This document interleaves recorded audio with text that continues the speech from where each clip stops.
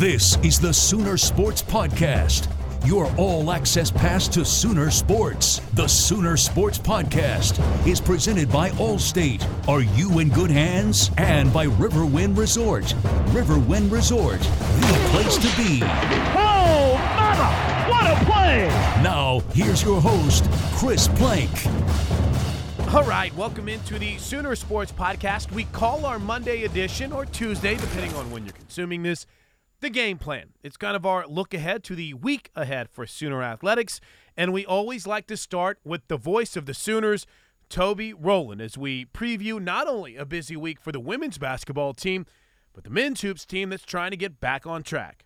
It's just been, unfortunately, the MO of this season. See a lot of good young players, Toby. They haven't been able to really finish consistently yet. Yeah, I mean, that's the storyline of the season, and it's kind of broken record.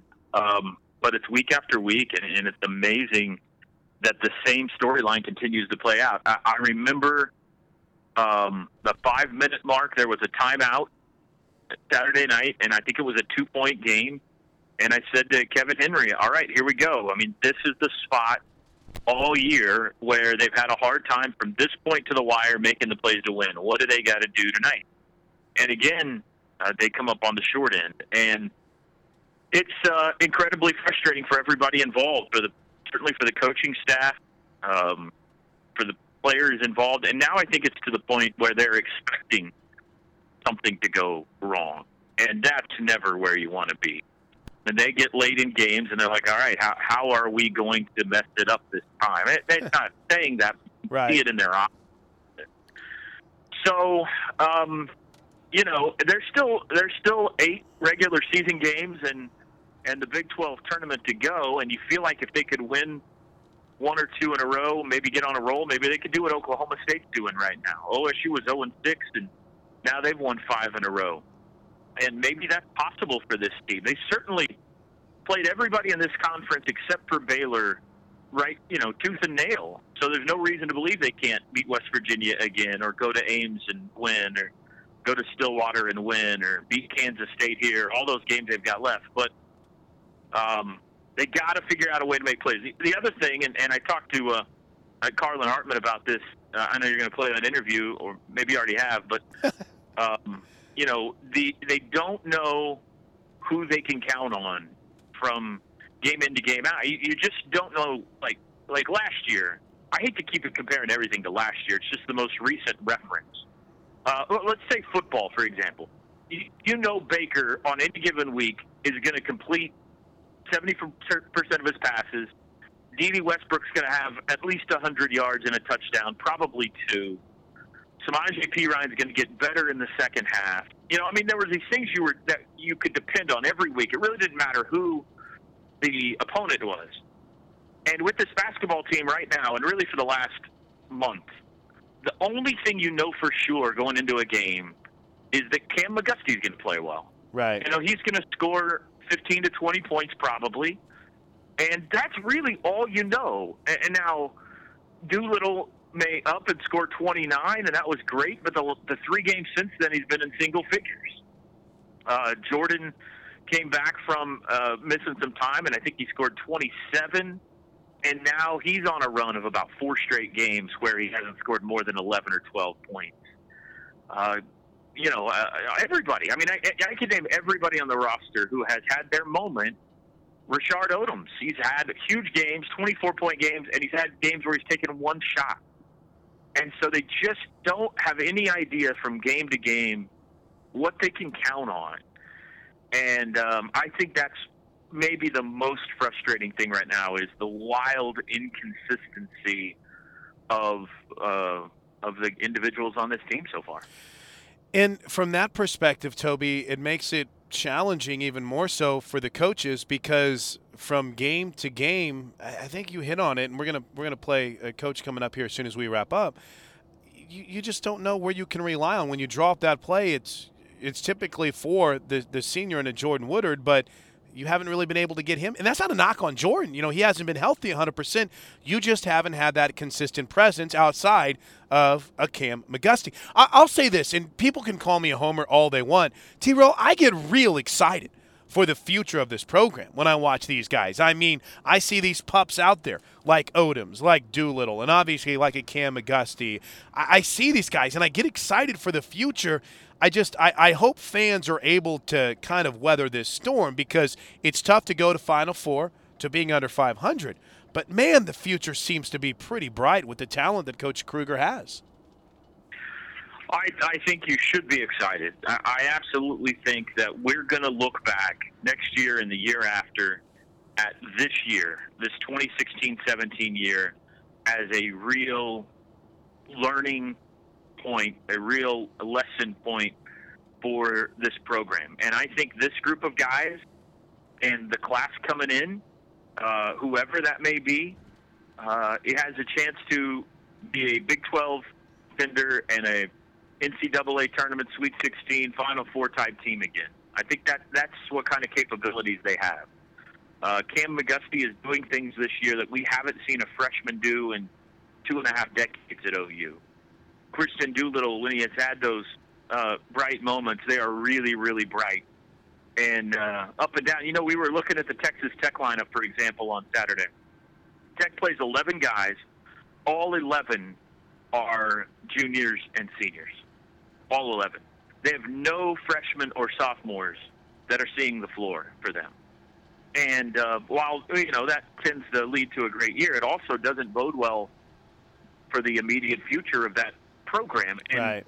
Not to compare things, I'm not trying to denigrate the Tech program at all. I'm just saying the exact opposite was true for the team in the visiting uniforms on Saturday night. They've got 11 freshmen and sophomores who are contributing to this team. And, you know, I think that the future is bright, and you should be excited about it. And I've said this before. You don't have to be one or the other. You don't have to be either disappointed about this year or excited about the future. You can be both. I'm both. You can be incredibly disappointed that this team is struggling as much as they are right now, and it looks like they're headed toward a losing record. That's extremely disappointing. And simultaneously, at the same time, excited about the future of this program. So I think it's justified. Hey, let's throw a quick thought in there about Sherry Cole's team. Wow, what a win they had on Saturday. A little bit costly with the injury to Maddie Manning. I know Coach gave you a bit of an update on that this morning, but still, you know, even if Maddie's out for a little bit, which is the way it looks right now, with the way that you've seen the freshman play at Chelsea Dungy, with the way, obviously, that Joya Carter, she's battling a little bit of a foot problem right now. Yeah, you'd much rather be playing with Maddie, but the way a couple of players have stepped up will make that a little bit more bearable, and you're reaching the tough part of the schedule right now. You still got Texas, you still got Baylor again, you got to go to Manhattan. West Virginia's not going to be easy when they come here this week. This is a grind now, but they're playing good basketball for Coach Cole. Yeah, that was a gutsy win. It looked like they were going to cruise, and then it looked like they might blow it, and then to pull it out late was gutsy. I think it'll be real telling how this team plays over the final 3.5 weeks of the season. I don't know how long Maddie's going to be out. I think probably they're going to have her back for postseason play, but I don't know. We'll see. I don't think anybody knows until they see how that knee heals. But she's the heart and soul of that team, and there's a lot of experienced players, but she's the heart and soul, and she's the one that makes the big shots when they need it to stem the tide or to get a run started. Yep. And there's other talent there. There's enough other talent there to keep winning games. But are they rattled by this? I think will be very telling. It could be a positive thing. You know, since they think anyway they're getting Maddie back, if everybody else can step up their game a notch in her absence, then when you add her back into the mix, maybe they're better for it. But it could go the other way as well. If they're rattled by this, then it could be a tough 3.5 weeks. So I think it'll be real telling, and it starts on Tuesday night. I mean, West Virginia is good. West Virginia beat them in Morgantown. West Virginia likes to get physical with you and kind of throw you out of your game a little bit. And so this will be a stern test for them on Tuesday night, right out of the box with no Manning. Well, maybe you could have a Cinderella story like that Cinderella Tom Brady run, Toby. Maybe you could see a shocker. Brother. Hey, just had to go there. I'm sorry. Listen, we haven't. I don't know if we had a chance to touch on it too much. Everyone heard all your great interviews you did with the assistant coaches on the recruiting show. It was great, Toby. Top-notch stuff. But a couple of thoughts. I mean, Trey Sermon's video, I think, kind of caught all of us by surprise and kind of jaw-dropped. But just a real quick thought on recruiting, because that was as complete and as quick of a day as we've had, I think, when it comes to covering signing day. Yeah, it was pretty amazing that everything was done by about 8:20 in the morning. I think it's an excellent class. You never know for 3 or 4 years exactly what you've got in a signing class. All we know right now is what they did in high school, how many stars are next to their name, and this video that you see. And by all accounts, it looks like they've signed the best class in a long, long time. Yeah. I think they've got some guys who can help them out right away at linebacker. I love the Isaiah Thomas kid from Tulsa Memorial on the defensive line. I think they have stockpiled themselves in the defensive backfield. I don't know who's going to be the next D.D. Westbrook, but I think they've given themselves some great options with who was already on campus, along with C.D. Lamb and Marquise Brown and Charleston Rambo, and those guys that they brought in. I'm excited to see who steps to the forefront to become the next go-to guy for Sooner football. I like what I hear early about Chris Robinson. Baker Mayfield raved about him, not just as his ability to throw the football, but kind of his attitude. And everybody seems to say, hey, he kind of handles himself like Baker does. He's got a little bit of a swagger to him. So I like hearing that early on. And, the running back situation will probably be the most interesting of the spring to watch. You've got a couple of guys back that are candidates. You've got Sermon already on campus, who I think has a chance to be a candidate. Marcellus Sutton, how are they going to use him? All at 5'10", maybe 5'9". So that'll be intriguing. But yeah, signing day was a good day for OU. And we mentioned Carlin Hartman. Well, Toby had a chance to catch up with the newest Sooner assistant coach as the Hoops team tries to get back on track. Let's talk about Saturday night, 77-69 out in Lubbock. Golly, Coach, another one of these where 5 minutes to go, it's anybody's game, and didn't end up going in the right column. What has to happen different in the final 3-4 minutes of games for you guys to start winning these? We got to really start coming out with more aggression and execute a lot better.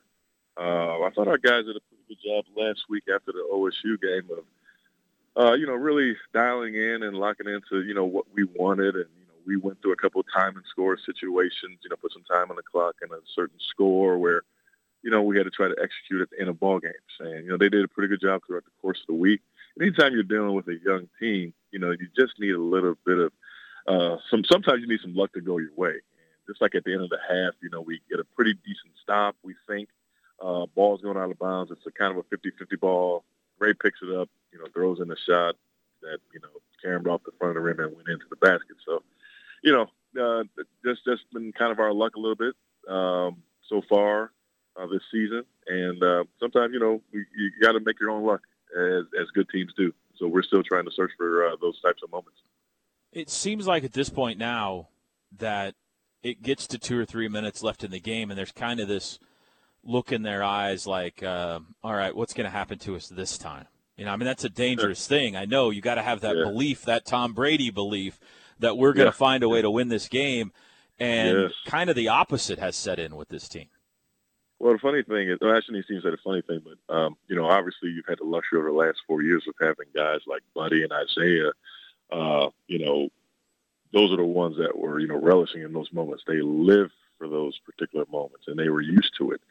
And, even when they were freshmen, they were, put in those situations, and sometimes they failed, and sometimes they came out on top. And that's where great leadership and older guys come into play. And, we have 11 underclassmen, and they're still trying to figure out, how to close out these ball games. And, it's up to us as coaches to keep helping them and keep putting them in those situations, whether it be in practice or showing them on film, things that we can do better, things that we can coach better. And, it's going to come around. It's just a matter of time. And obviously the fan base and everyone has been very patient with us and they, understanding, but, we got to finish out these games and close out these games. We know that the best thing about it is that we're in every single ball game with the exception of Florida and Baylor in the last 10 minutes of the Wisconsin game. every game this year has been, right down to the wire.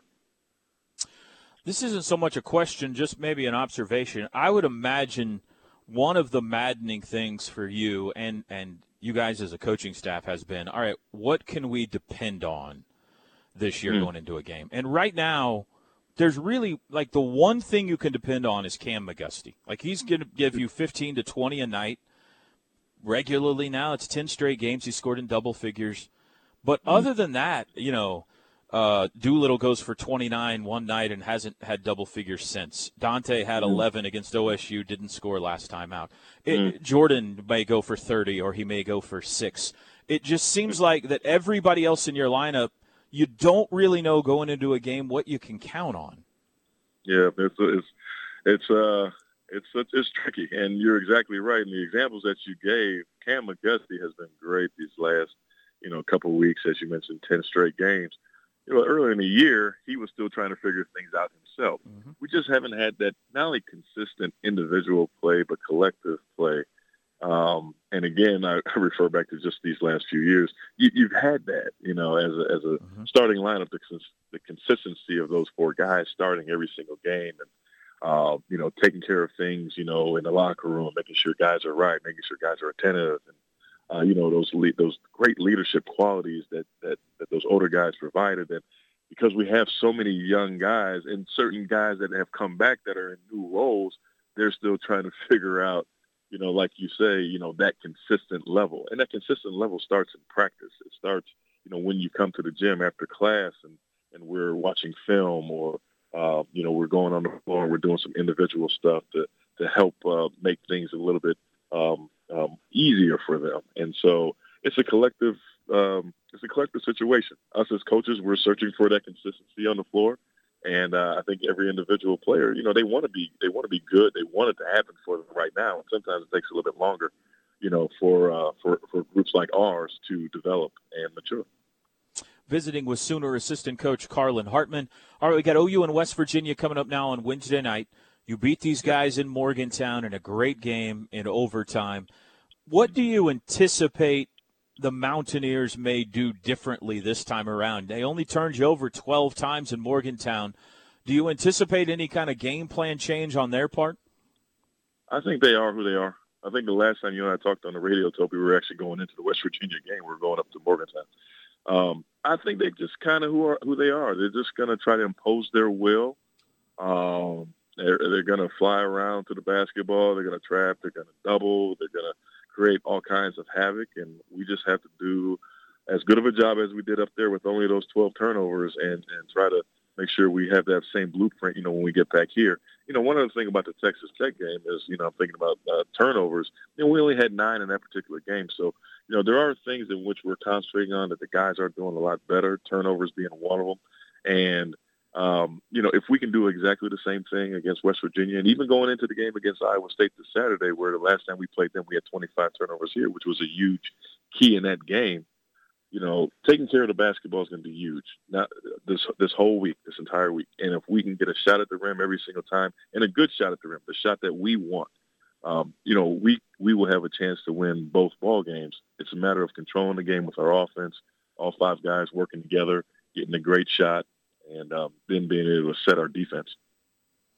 I thought you did a really good job in that game in Morgantown of once you broke the pressure, attacking. I mean, Rashard Odoms, I remember many times, would take it right at him. That seems like against West Virginia that's important. Like if they're going to pressure you, then if you can, you got to make them pay for that. No, that's exactly right. That's exactly right. I mean, there were obviously Jermoney went 6 for 6 in that game. He had a lot of, high percentage shots at the rim. And it was because of just what you said. Once we broke their pressure, it became normally either a 3-on-2 situation or a 4-on-3, and we always had the advantage. And you want to take advantage of those opportunities, but you also have to be really smart that you're not taking just the quickest shot available. You want to work it around a little bit, make them chase you, and then get the one that you want, because then if you do, it's probably a really good high percentage shot.